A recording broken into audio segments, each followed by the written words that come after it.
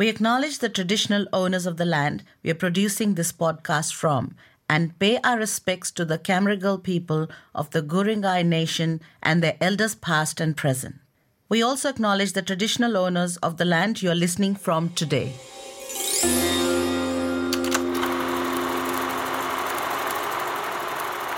Here comes Imran. He bowls to Illingworth, who goes down the pitch and carves this down the ground. It was the year 1992.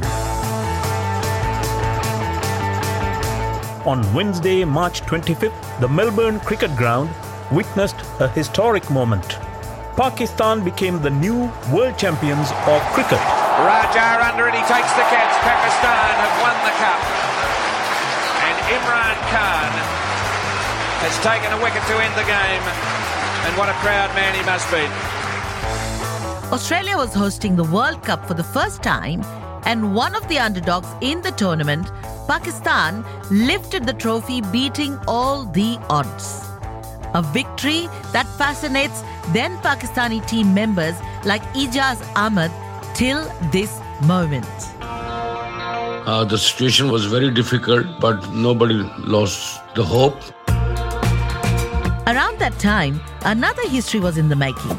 In a backyard in Sydney's Centennial Park, a 6-year-old boy who had migrated from Pakistan was busy honing his batting skills. That boy would go on to wear the baggy green in a few years' time and be hailed as one of the most talented batters in Australian Test cricket.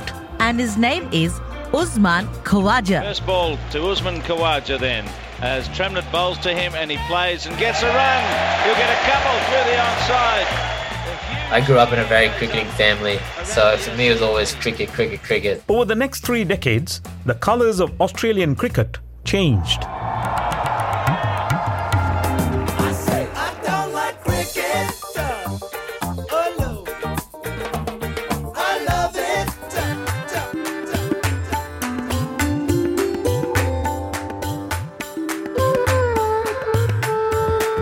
Welcome to Colours of Cricket, a podcast series from SBS that takes a closer look at interesting, intriguing and inspiring stories of cricket relations between Australia and South Asia. I am Preeti Jabal. I am Kulasegaram Sanjayan.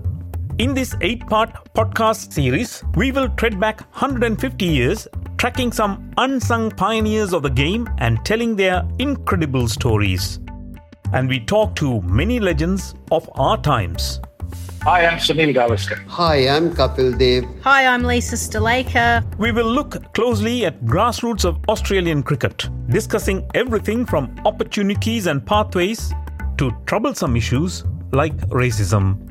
This is perhaps the first podcast series that explores the deep-rooted cricket connections between Australia and the Indian subcontinent. No matter which South Asian country we are from, we live and breathe cricket.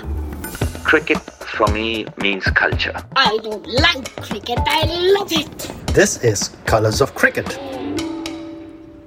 Cricket is a religion in the subcontinent. And if you look at the grassroots level cricket in Australia, the players from the subcontinent keep the game alive here. Figures from Cricket Australia show that of all registered club cricketers in Australia, 32% were either born overseas or had parents immigrate to Australia. And as per a report in 2019, 2 of the 3 most popular surnames in Australian club cricket were Indian names. Singh was the most common surname, and Patel came in 3rd on the list. So, even with such religious passion and undisputable abundance of talent, why do we see so few South Asian players on the big stage? There were nearly 470 male players to play Test cricket for Australia to date. But just 4 of them were born in a South Asian country. It's even less in women's cricket. Apart from Usman Khawaja and Lisa Stalaker, and some glimpses of players like Alana King and Gurinder Sandhu, we haven't seen many on the big stage. So what is hampering their chances of reaching the national team? Is it because they do not follow the pathways? Are there any cultural barriers? Or are there issues like discrimination, racism and affinity bias affecting them? This is what we are exploring in this first part of this podcast series. Why do the young cricketers from the South Asian background miss out on reaching the big stage, and what are the future colours of Australian cricket? It took almost 20 years from Pakistan's World Cup victory for Usman Khawaja to make the Australian men's team in 2011. But in the women's team, an Indian-born Australian player was already there as far back as 2003, Lisa Stalaker. And today, if you go to cricket field, you can see dozens of young cricketers from the South Asian communities who look up to Khawaja and Stalaker and aspire to be like them one day. 15-year-old Ira Patel, a migrant girl who started playing cricket when she was 12, is one of them. Well, my dream would definitely be to be an international cricketer, play for Australia or India. I love both my countries. I would love to play for India as well, but currently I'm in Australia, so I guess I will be playing for Australia if I do get up there. That dream is one step closer for 20-year-old Huna Verma, another migrant from India. He was recently contracted as a rookie player to the New South Wales Blues. It's interesting to hear from this right-arm fast bowler how he got there. Like most cricketers, actually, I fell in love with cricket in the backyard. Cricket started to become like a really enjoyable for me. I started taking wickets in club cricket and then got selected in reps cricket. And then I started taking wickets there and I was really enjoying it. It got to the point where I was in the under-13 selections for New South Wales cricket, like the New South Wales squad. Come around under-15 season, this is probably the point where my cricketing life completely changed. And then from that under-15 to where I am now. However, Huna's father, Navneet Verma, who chose Australia over Canada because of his passion for cricket, says it was not an easy journey as a migrant family. As a sportsman, it is challenging to take your child further as a sportsman in any country, but it is more challenging when you migrate to a new country and a new culture. You face some additional challenges. There have been many challenges for us, like the challenges from the society, challenges of life, and the challenges of your child's education. To go through all that, you have to put your heart and soul into it and keep going and going until you achieve it. I guess I got pretty lucky. I feel like my mum's very traditionally Indian in that she wanted to ensure that my studies were going well at any cost, like even at the cost of my cricket. But this was when I just got into Sydney Boys, which is one of the more prestigious high schools in New South Wales. And so I was doing a lot of studying, but luckily, like my dad kept my career going on the side. Study mein bahut acha tha, and he was very good in his studies, so we kept a balance between the two. He had only 24 hours. His mom had dreams about him, and so did I. So what I did, I downsized my work. So I become self-employed like 4 years back. So what that helped me, that I can commute him. Even I drive him to Kellyville to city almost every day or second day, depend on his workload in sports and study. So, and he was sleeping on the way back or going to city. I told him we did not need to worry too much about his studies. Even during his year 12, he did not miss cricket. Even when he had an exam on Monday, he was playing on Saturday and Sunday. On the car, and then he study late hours. Despite my mum's best protest, I just kept playing cricket even through year 12. Every aspiring kid is not as lucky as Huna. For most South Asian families, academics is of utmost importance. We want our kids to study well and get good grades and get a good job. That is a dream we carry from our homelands to wherever we migrate to. Like a lot of my friends who I'd grown up playing cricket with, they actually stopped playing cricket in year 12 because their families were focusing, forcing them to focus on cricket. Yeah, I do know a lot of Indian people that had to stop playing cricket, and now they, I talk to them and they're like, oh, I shouldn't have stopped playing cricket. I regret it so much because it's put them that much far behind everyone else. Many other cricketers and experts that we spoke to agree to that. A number of promising cricketers from South Asian background stop playing cricket when they reach year 11 or 12 and they focus more on studies. And that is the most important period for a budding cricketer in Australia. Fast bowler of Indian origin Gurinder Sandhu has represented Australia in the national team and shares that same view. As you mentioned, having subcontinent parents studying is a really big thing. You either become a doctor, an engineer, or an accountant. I found from teams I was playing in, players who were, I guess, a lot better than me at the time stopped playing cricket for a couple of years because of studies, year 10, year 11, 12, because their parents were like, no, you can't play cricket, you got to make sure you're studying. During those years, and I think you learn and develop your most in terms of cricket skills, but not only cricket skills, you're developing as a teenager, might be 15, 16, 17, 18, around that sort of age. You're learning your game in cricket. You start to understand a few things, start to play against some older people and things like that. So I think those guys didn't play for a few years and then tried to come back and play again, and it just wasn't the same, having missed those sort of 2 or 3 crucial years there, I think so. And this is a viewpoint shared by Lisa Staliker as well. I think it's always been a juggling act, hasn't it, for families that have immigrated out to Australia. They want to create a better life for their kids. Sport has not been one where you can earn money from, only now recently. So, I think that will change. Sport has always been seen as a hobby, hasn't it? Your academic studies has been important. Is that the only challenge facing a migrant family? No. Many parents say moving to a new country, looking for a better life, and raising kids without the support of extended family is a hard task. And that makes a big difference. When you are in a new country and you have to manage everything, setting priorities in your day-to-day life becomes very important. Cricket, being a long-format game, takes a huge amount of time, energy and money to get the kids focused and involved. And this is what Hunar Varma's family had to sacrifice to make it happen. It's very hard for Indian migrants because we are living in a society. Like your friend have one house or have a second house, or they have a growth in business, or your practice is growing. Where I was downsized twice in last 7 years because of I don't want to do that. I don't want to be accountant. I just want to have a bread and butter for this, but I want to live my passion. So my passion was a cricket, so I live away from society. 4 years, we leave all the friends. My wife was not happy. She said, every people is enjoying, putting photos on Facebook where we are on Friday night because there's a game on Saturday. There's Sunday, I'm driving Hunar to Newcastle. So we dedicated our life for our children just to live their dream and live away from what our normal Indian society live. And we live with our children. Like I spend only 4 hours in office. I can work in the late night when they're sleeping or early morning. That's all things I'm doing with no holidays, no social circle much. Just we are living in cricket. How many of us do that?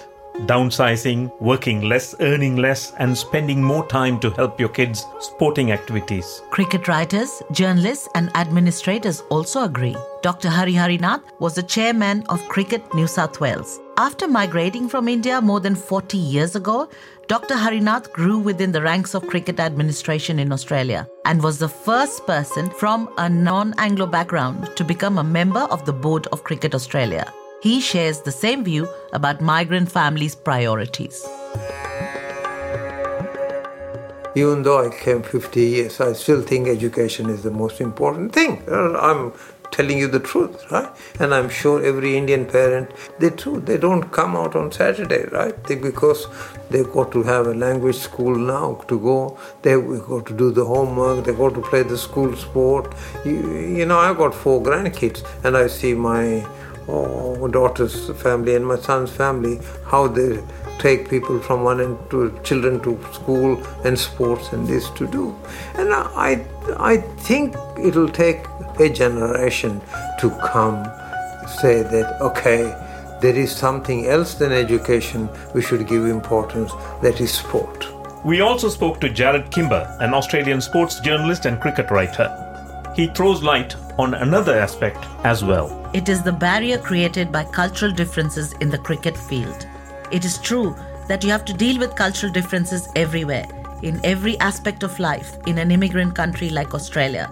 But Mr. Kimber says that how far these differences affect your sense of belonging could be a major issue on a sporting field. I think it's probably more to do with the fact that the majority of Australian cricket culture is a drinking culture. It's a boys' culture. It's quite a brutal culture in some ways. I think you can see this in South African cricket. I think you can see this in English cricket. I think you can see it probably in New Zealand cricket at a certain point as well, that the outsider doesn't feel particularly at home. They feel like they're constantly an outsider. And if that's the case, I think a lot of people disappear from the system. And it's probably seen as a weakness of these people rather than a weakness of the system. And in truth, if you aren't setting up a pathway system where the players involved from any background can make it to your professional level, then the problem is with the system, it's not with the people. Do you know, Preeti, that there was an academic paper on the subject we are discussing? An academic paper on cultural barriers. About the migrant participation in Australian cricket and why they are missing out. It was a PhD thesis done by researcher David Utting at the University of the Sunshine Coast some years ago. I have spoken to him about the findings, and cultural barriers came as a prominent subject. In my studies, I asked that very question, why might that be? Was it because Cricket Australia and Australian cricket generally was not very conducive to migrant cricketers joining the Australian teams and the Australian game? Or was it just that subcontinental players chose not to participate? And I found possibly there were a couple of different answers to the question. One was that perhaps the way the Australians play the game and how they socialise before, after, during the game doesn't suit many migrant cricketers. On the other hand, also, migrant cricketers, I think, in some cases, or many cases, tended to prefer the company and the camaraderie of their own culture within their own cultural area. Another cricket expert we spoke to is Patrick Skeen. He's a writer and advised us on the production of this podcast series. Patrick has been following Australian cricket for decades now, and he always felt that discrimination and bias, conscious and unconscious, hamper the pathway of many young migrant players. Rightly or wrongly, they feel that sometimes statistics are overlooked in selection. And when you feel you should be selected and you've done enough to get the selector's attention and someone is picked, selectors have their own, sometimes non-statistical reasons to pick. But we also know from the recruitment industry that there's a concept called affinity bias, that we hire people in our own likeness. We hire someone where we see a bit of ourselves in their journey and we want them to win. We don't even know they're doing it. If it's unconscious bias, you don't even know you're doing it. And so the recruiters or people that hired in their own image, it's a natural human tendency. So I don't think that's racist. You would say Glenn Maxwell got treated the same as Usman Khawaja, where other players were given multiple chances to fail. But as Harry Solomon's famous Sri Lankan cricket manufacturer said so beautifully, Usman always batted like he had a noose around his neck. He was never given those 5 or 10 tests to make mistakes. He was always under the pump. And Kevin Peterson called Usman Khawaja the once-in-a-generation talent for Australian cricket that has been squandered. The same happened to Glenn Maxwell. So it's not just race. Glenn Maxwell was different. He didn't fit the Australian way, as Matthew Hayden likes to call it. I don't like the talk that there's an Australian way, because we're going to have players coming through with full-sleeve tattoos very soon. We're going to have hardcore Muslims coming through that don't want alcohol advertising. They don't want to be around gambling. You have to be inclusive and you have to allow for everybody outside your personal tastes. Have you noticed that Usman Khawaja comes up as an example whenever we speak of bias or discrimination in the selection process? Yes, Preeti. I guess it is because we see the talent he has and the opportunities that he may have missed. The experts we spoke to highlight the fact that many other players were able to continue in the national team even after failing to perform well. But Khawaja had to prove himself each and every time he was selected. There was outrage across the cricket community that Usman Khawaja wasn't selected because Usman was having a great summer. He was on top of the runs in Sheffield Shield. If we were in a blind recruitment situation, Usman would have been in that first test team. But biases come in. We all have them. They need to be acknowledged and they need to be met, and then there needs to be oversight. And he has proven himself again in the recent tour to his country of birth, Pakistan. He scored 2 centuries and 2 90s in the 3-match series. Was he really a victim of unconscious bias that Patrick mentioned? There are other cricketers who felt so. Arjun Nair is a former member of the Australian under-19s team who also played with Khawaja at Sydney Thunder. He believes unconscious bias is a possibility. The selectors obviously don't think, oh, he's brown, we're not picking, nothing like that. But when it comes to 50-50 choice, they're like, oh, he might be like just better fit for the team. Like just naturally they might think. It might happen, like there's obviously no evidence of that or whatnot, but yeah, definitely I think that could be a case, especially when there's a tight call between two players for one spot. I think Usman Khawaja is a good example as well. Like he's already performing really well right now. I always felt like a small reason and he's always scapegoat. Like it might not be true, like I might be wrong, but it's just how I feel and when I look at things from the outside. Sanjayan, we should not forget the fact that Usman Khawaja was the first ever Muslim to reach the Australian national cricket team. That too would have brought more challenges. Let's hear from Khawaja on how he faced these cultural barriers. He says that even when there were barriers due to his colour and ethnicity, sport helped him break down those barriers. And that's why I love cricket. You don't have to speak the language, you just play the game. I played cricket, I played football here, which is very popular in Australia, rugby league. I played tennis, golf. I think sport always broke down those barriers. Yeah, it was tough at times going up through the ranks. I did stand out. I was Pakistani, I was a brown-skinned boy in a very white sort of country, if you could say that, which was good and bad. If I did something good, I'd stand out. But if things didn't work out, I'll also stick out. It was tough at times because I did stand out for that reason. At times I felt a bit on the outside growing up.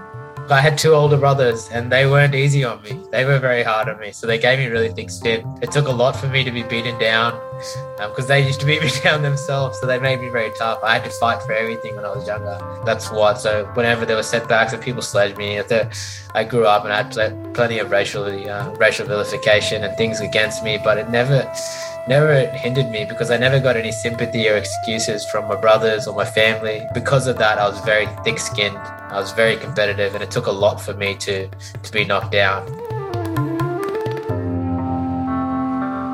Isn't that a great story?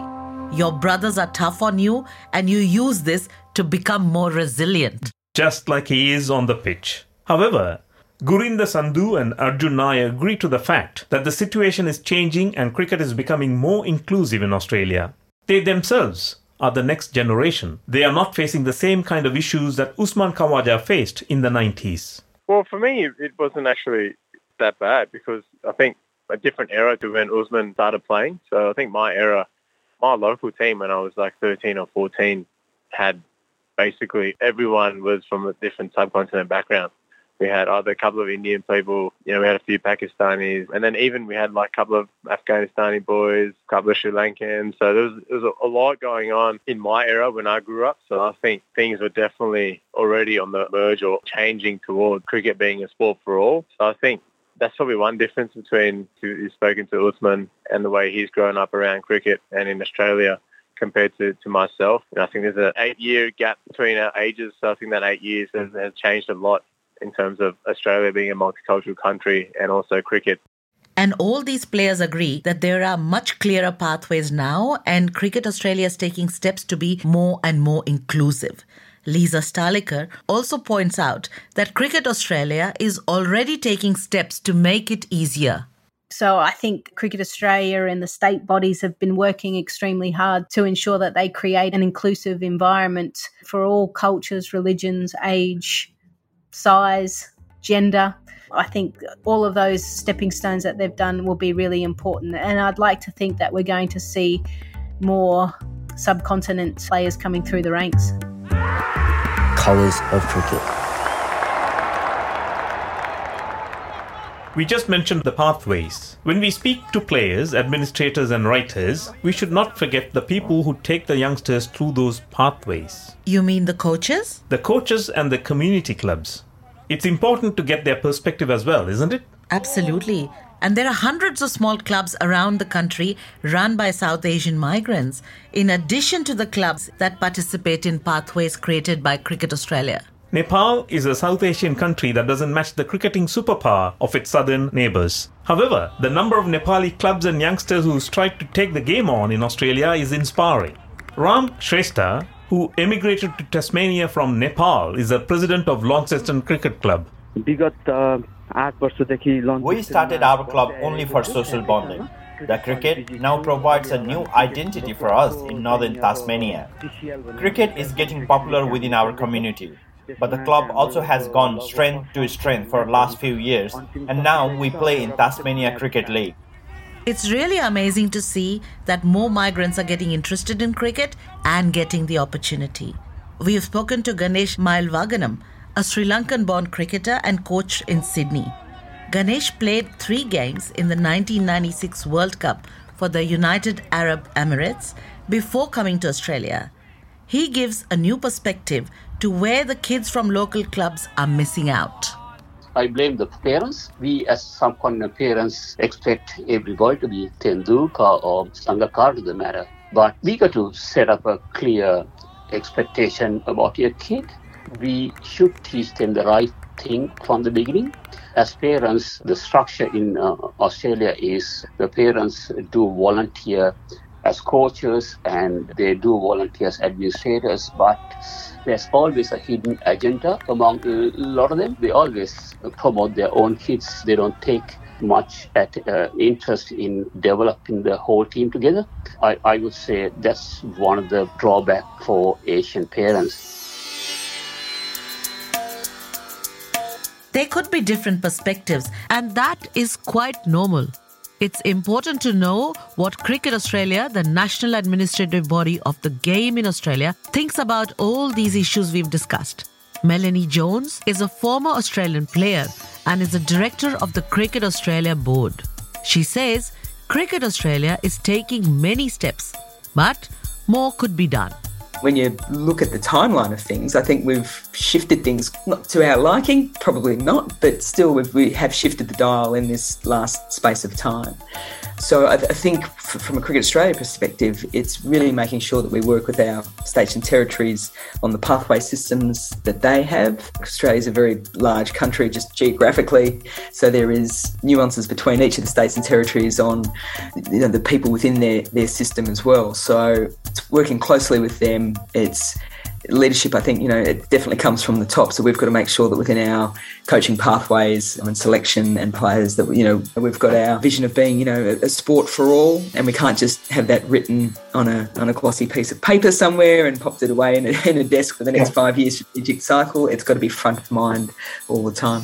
I think as much as we talk about players coming through the system, I'm a really big advocate for coaches coming through the system too, because the more coaches we have from diverse communities, then there's a set of eyes, a different lens on training, on selection, and more people from diverse cultures on selection committees.